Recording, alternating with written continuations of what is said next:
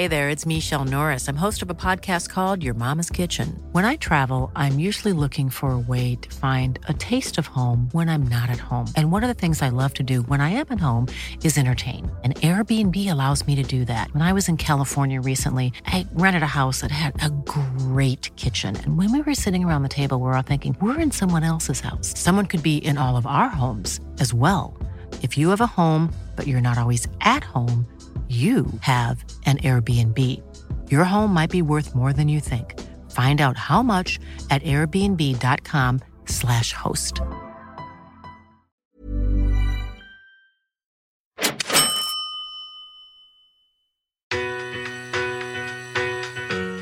You know, my parents really instilled in me a truism that you can literally be whatever you want to be, right? You can, as long as you can basically see it in your mind's eye, you can do it.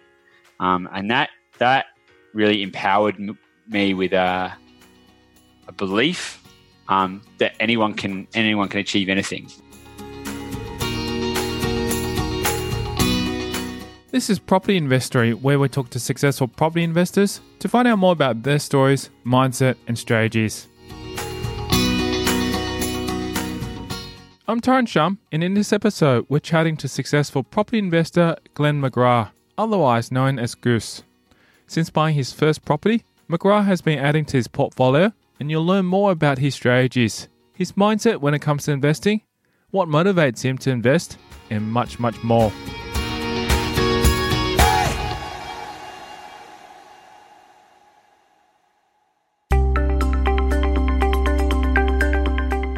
During our previous episode, McGrath shared briefly with us his investing strategy, which requires cash flow, capital growth, and the ability to offset any risk of economic downturn or decline. My whole passion is about trying to change people's lives, and that for a large part, there's a degree of education involved in that. So we've put together what we call the high performance property strategy, which is basically a triangle almost that kind of fits together, that has those three components: so cash flow, growth, and value add strategies. Now, the way I explain it to people is that from a cash flow perspective, it's not just about getting extra pocket money. It's about increasing your serviceability and also making sure the property can pay for itself. So typically what we're looking for there is around 6% yield. Anything above 6%, it doesn't really bolster your serviceability too much. However, it does add a little bit of extra pocket money in your pocket. And then when you look at that over, so let's say you have a $500,000 property and it's yielding at, say, 6.5% or 6.7%, over a 15-year period, that's going to put an additional, say, $131,000 in your pocket, right? So over the long term, there's a huge benefit in having a cash flow positive portfolio, but that's one part of it. Now, if you just wanted cash flow but had no growth, you wouldn't get the value of all the compounding growth. So a lot of people don't understand compound growth and what it is. I talk to my peers, I talk to my family, and people they're like they've heard of it, but they don't understand what that does. So I spent a lot of time looking at the mechanics of that, and making sure and looking at the macroeconomic factors that are going to continue to drive that, and particularly timing in the cycle, because the worst thing that you can do is buy, right at the bottom of a market and then lose all your money to opportunity costs. So in terms of strategically, what we're looking for is cash flow positive in a high future growth potential area, but timing it at the right point in the buying cycle to be able to get the maximum amount of uplift in the shortest amount of time. But then we're also looking at the value add strategy. So typically under market value, and then with either subdivision potential, renovation potential, granny flat potential, or the potential to turn it into a boarding house, depending on what people want to do. He then shares with us a practical example of this strategy in play. And I've done a little analysis, like a kind of hypothetical analysis of a $500,000 property yielding at 6.76%, and went through the motions of like, okay, so if we bought it for this and if we did this, by having a cash flow positive property, right, and by having a value add strategy, you can literally add 300% to the return on investment over a 15-year period. All right. And so when you start looking at that, from a wealth creation, but that's what gets people interested. They're like, oh wait, hang on, what? I'm not that worried about tax.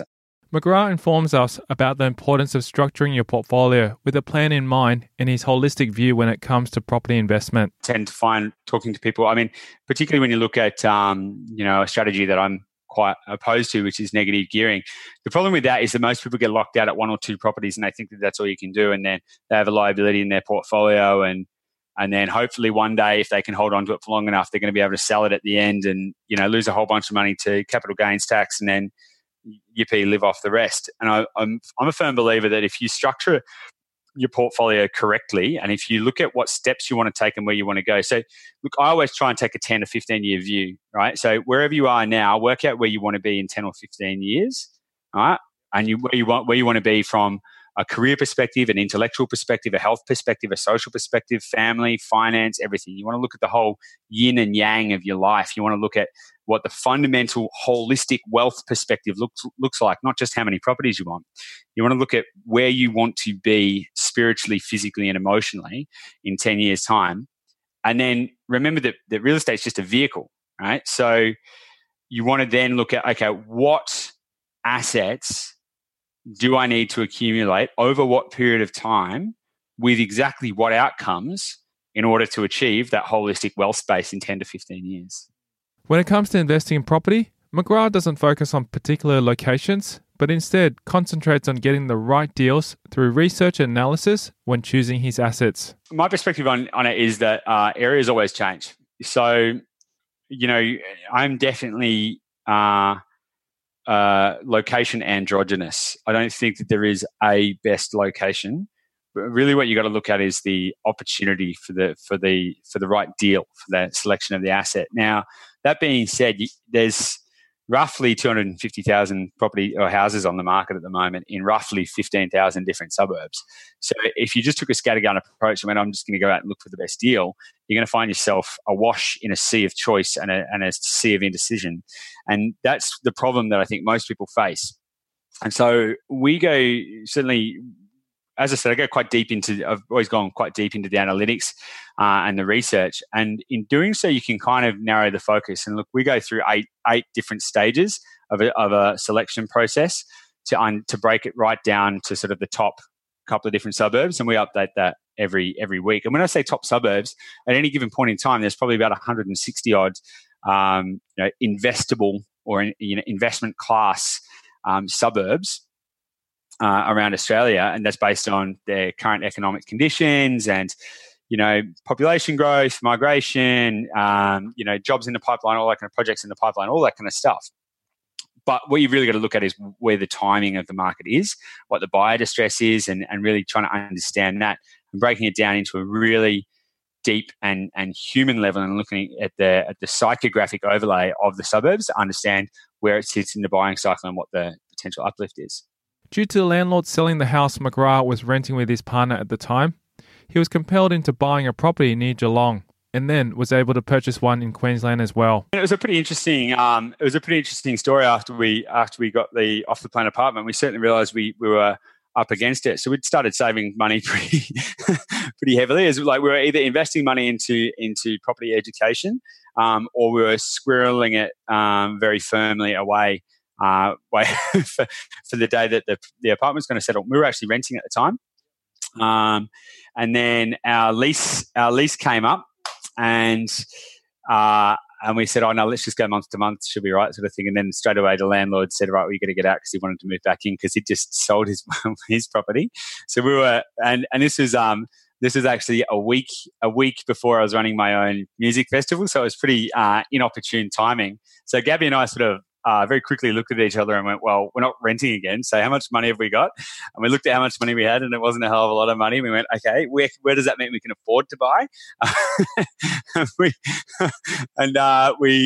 did a lot of research, obviously much more, much more educated on, heaps more diligence and stuff. So we actually looked, we ended up buying a property in Nor Lane, just outside of Geelong.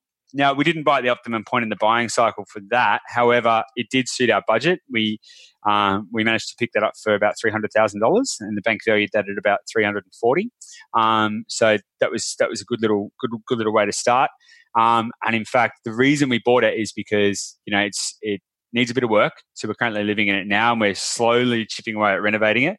But also, it's subdividable. So we had the strategy that went with it, that it was $40,000 under market value, subdividable and renovatable. So that gives us a lot of value add perspective with it. And so, whilst that's not cash flow positive because we're living in it, it did enable us to leverage that into another property. So it was only in January that we settled on the property in North Lane and moved in. And we've already leveraged that into buying another property in Queensland. So it's kind of 2.5 properties in about just under 12 months. In telling us a bit more about his property in Queensland, McGrath also shines a light on the strategy of leveraging equity out of one investment into another property. So that's valued at $320. We bought it for $290. It's yielding at 6.7%. And it's about 25 minutes outside of Brisbane. 4-bedroom, 2-bath, 14-year-old brick and tile in a really desirable little pocket, and I'm extremely confident of the economic outlook there. The vacancy rates for those houses, or for that format of house, so 4x2s, is around 0.7%. So it's an extremely good purchase that we're really, really happy with. And in fact, can I just add on to that? Because of being able to leverage our strategy, our only out-of-pocket expense for that was $1,450 in a holding deposit and a building inspection. So one of the big messages I'm trying to spread at the moment is that if you can make sure you're putting your strategy together properly and making sure that you're leveraging assets against each other, you have the ability to build a property portfolio without it suddenly being this whole I need to save.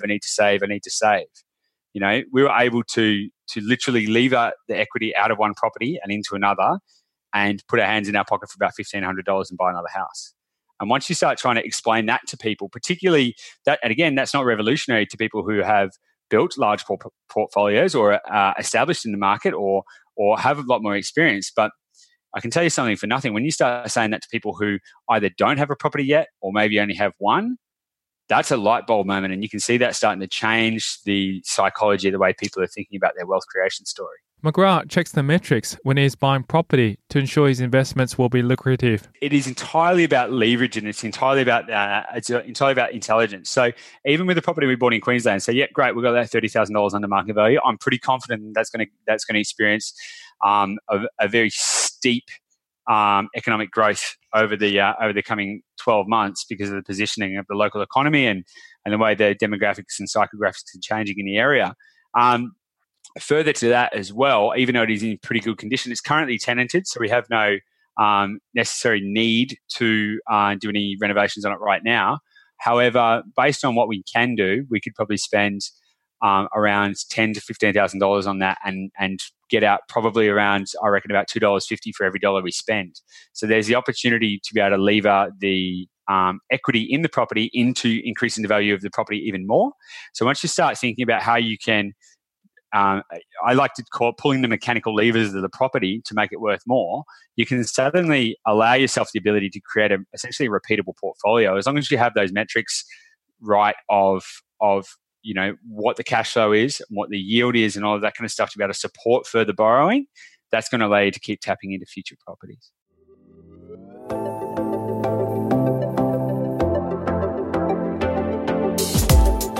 Coming up after the break, hear about what motivates McGrath to help Australians invest in property. But really the thing that gets me out of bed at 4:30 every morning and keeps me working until 10:30 every night is a really genuine and burning desire to be able to help people. What resources carried him well into his property journey? But in terms of getting a fundamental understanding of property economics, I don't think anyone starting out their journey can really go wrong listening to that book. What kind of habits he has cultivated to propel him towards success? And then I instantly go and make a coffee, and then I sit down and I write out my 30-day goals, my 90-day goals, and my 25-year goals. All that and more coming up after the break.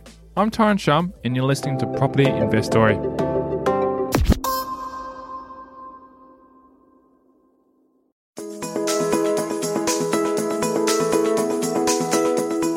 McGrath shares with us the reason he gets up in the morning and what motivates him to help Australians invest in property. My biggest why is that I want to be able to help other people. It sounds really altruistic and real pie in the sky kind of stuff. And I mean, look, it started out as, I wanted to get ahead. and I wanted to try and, do something with my life. But really the thing that gets me out of bed at 4:30 every morning and keeps me working until 10:30 every night is a really genuine and burning desire to be able to help people. I mean, I look at people like my parents, who I love, and they're amazing, and they're great parents, but they're not. Their biggest concern is what's going to happen to their pension. And I look around at lots of other people. I'm talking about everyday Australians. When I say that, I mean, I'm talking about people like teachers and, professionals. And there's a lot of people out there who don't understand, they don't really have an advanced financial IQ. Let's put it that way. And, just in money in general, it doesn't need to be property. I mean, real estate is just a vehicle. But yeah, I've got a real desire to want to try and help people, to encourage people to be able to support their future and be able to change their lives. And I think that's kind of what's really pushing me forward every day. He mentions many sources of knowledge and inspiration on his property journey, from books to courses all over Australia. Like most people, I started out with the classic Rich Dad, Poor Dad book, which was great. And then I got very good at Cash Flow, the board game. I'm not sure if you played that. Oh, love it. Loved it. And still play it. We don't have time to play it anymore. I keep thinking, we're going to get it out. But no, and definitely loved all that stuff. But one of the books that I got to say really galvanized my perspective on property was 7 Steps to Wealth, John F. Fitzgerald.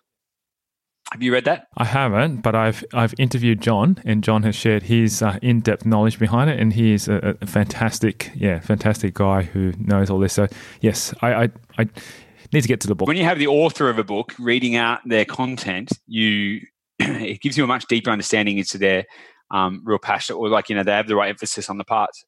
So listening to John read that book, narrate that book, was, I got to say, to a large degree, life-changing. Because Rich Dad, Poor Dad, like most people, gives you the kind of perspective that you can do more with money, and then changes your view on finance, and particularly cash flow and all of that kind of stuff. But in terms of getting a fundamental understanding of property economics, I don't think anyone starting out their journey can really go wrong listening to that book. There are some bits in it that I don't necessarily agree with anymore, in terms of like how I apply my strategy to property and stuff. But in terms of forming that understanding, it's absolutely foundational to all that kind of stuff.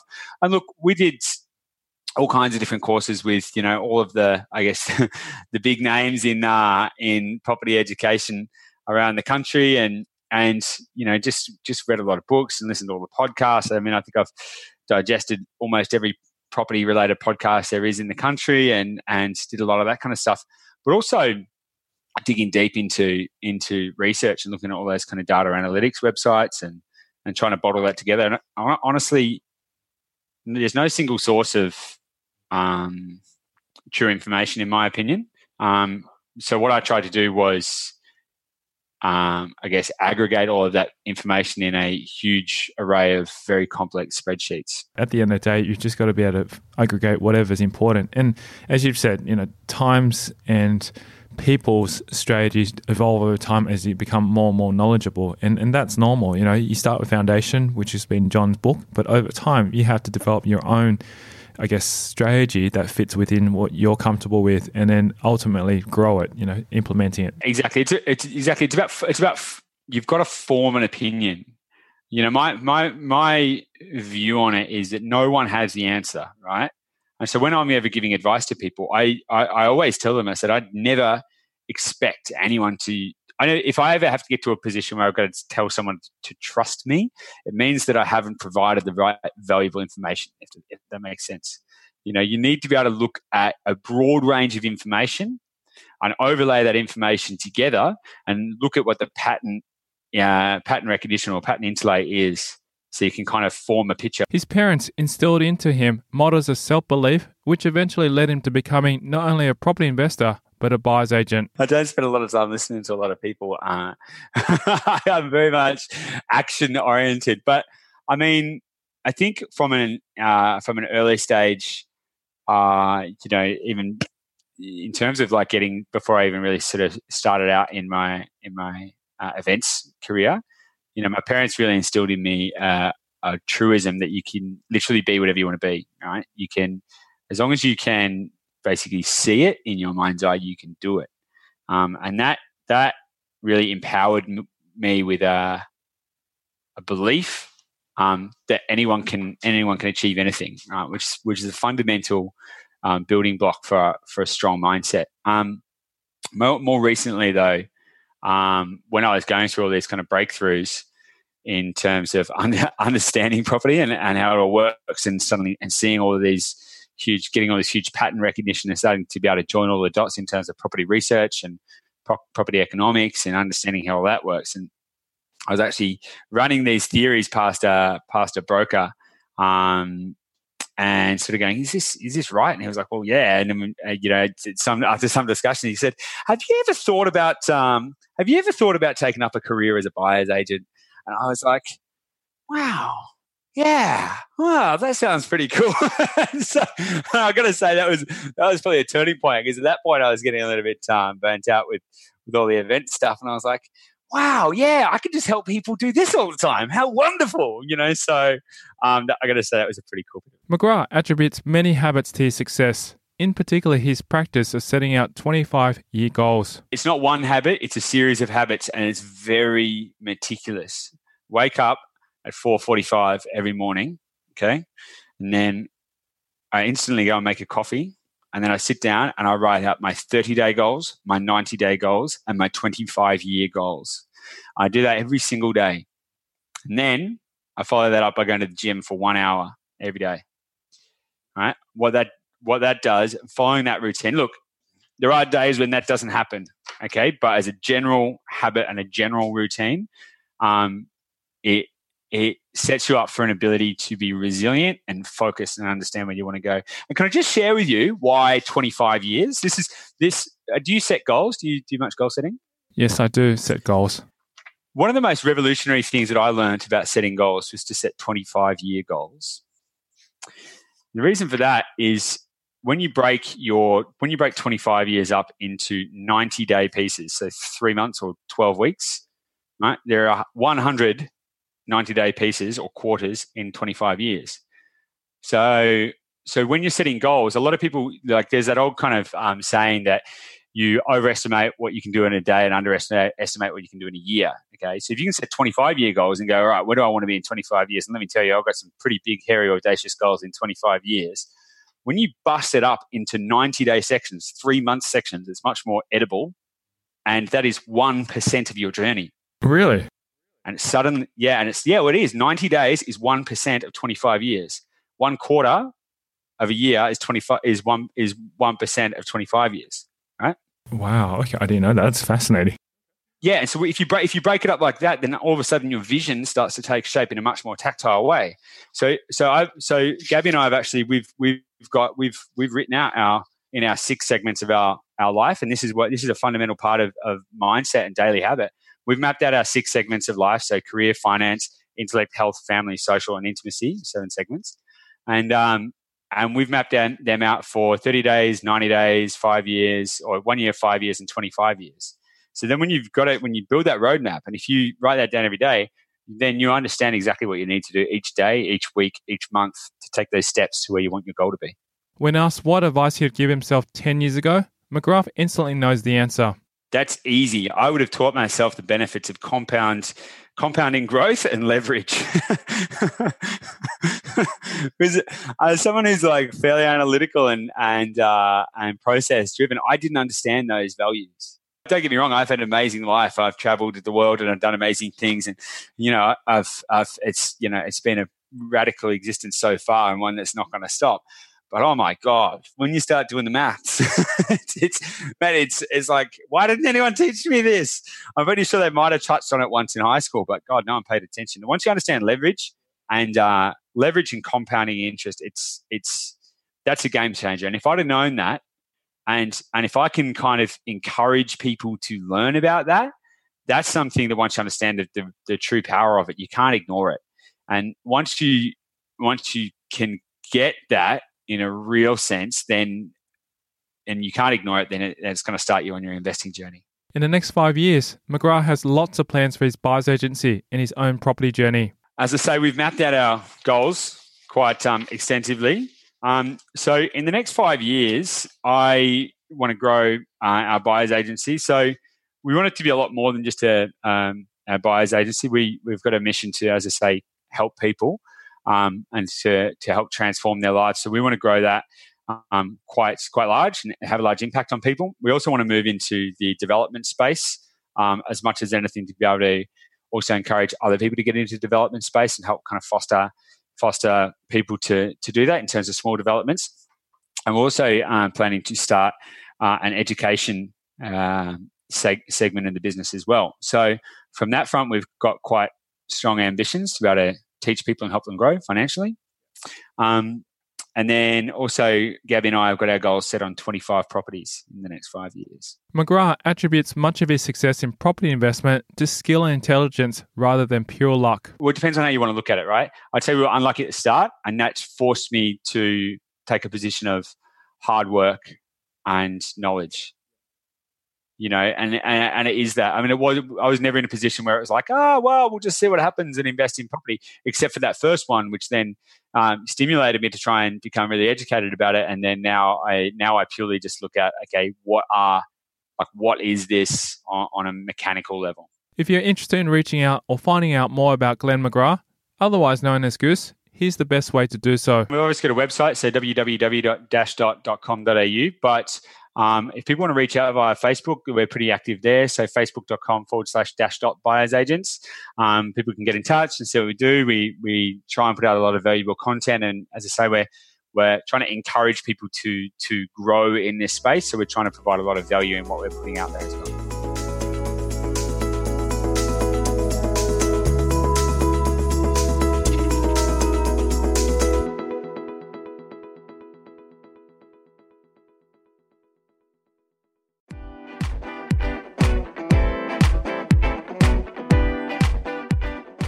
I'd like to say a huge thank you to Glenn McGrath for joining us on this episode of Property Investory.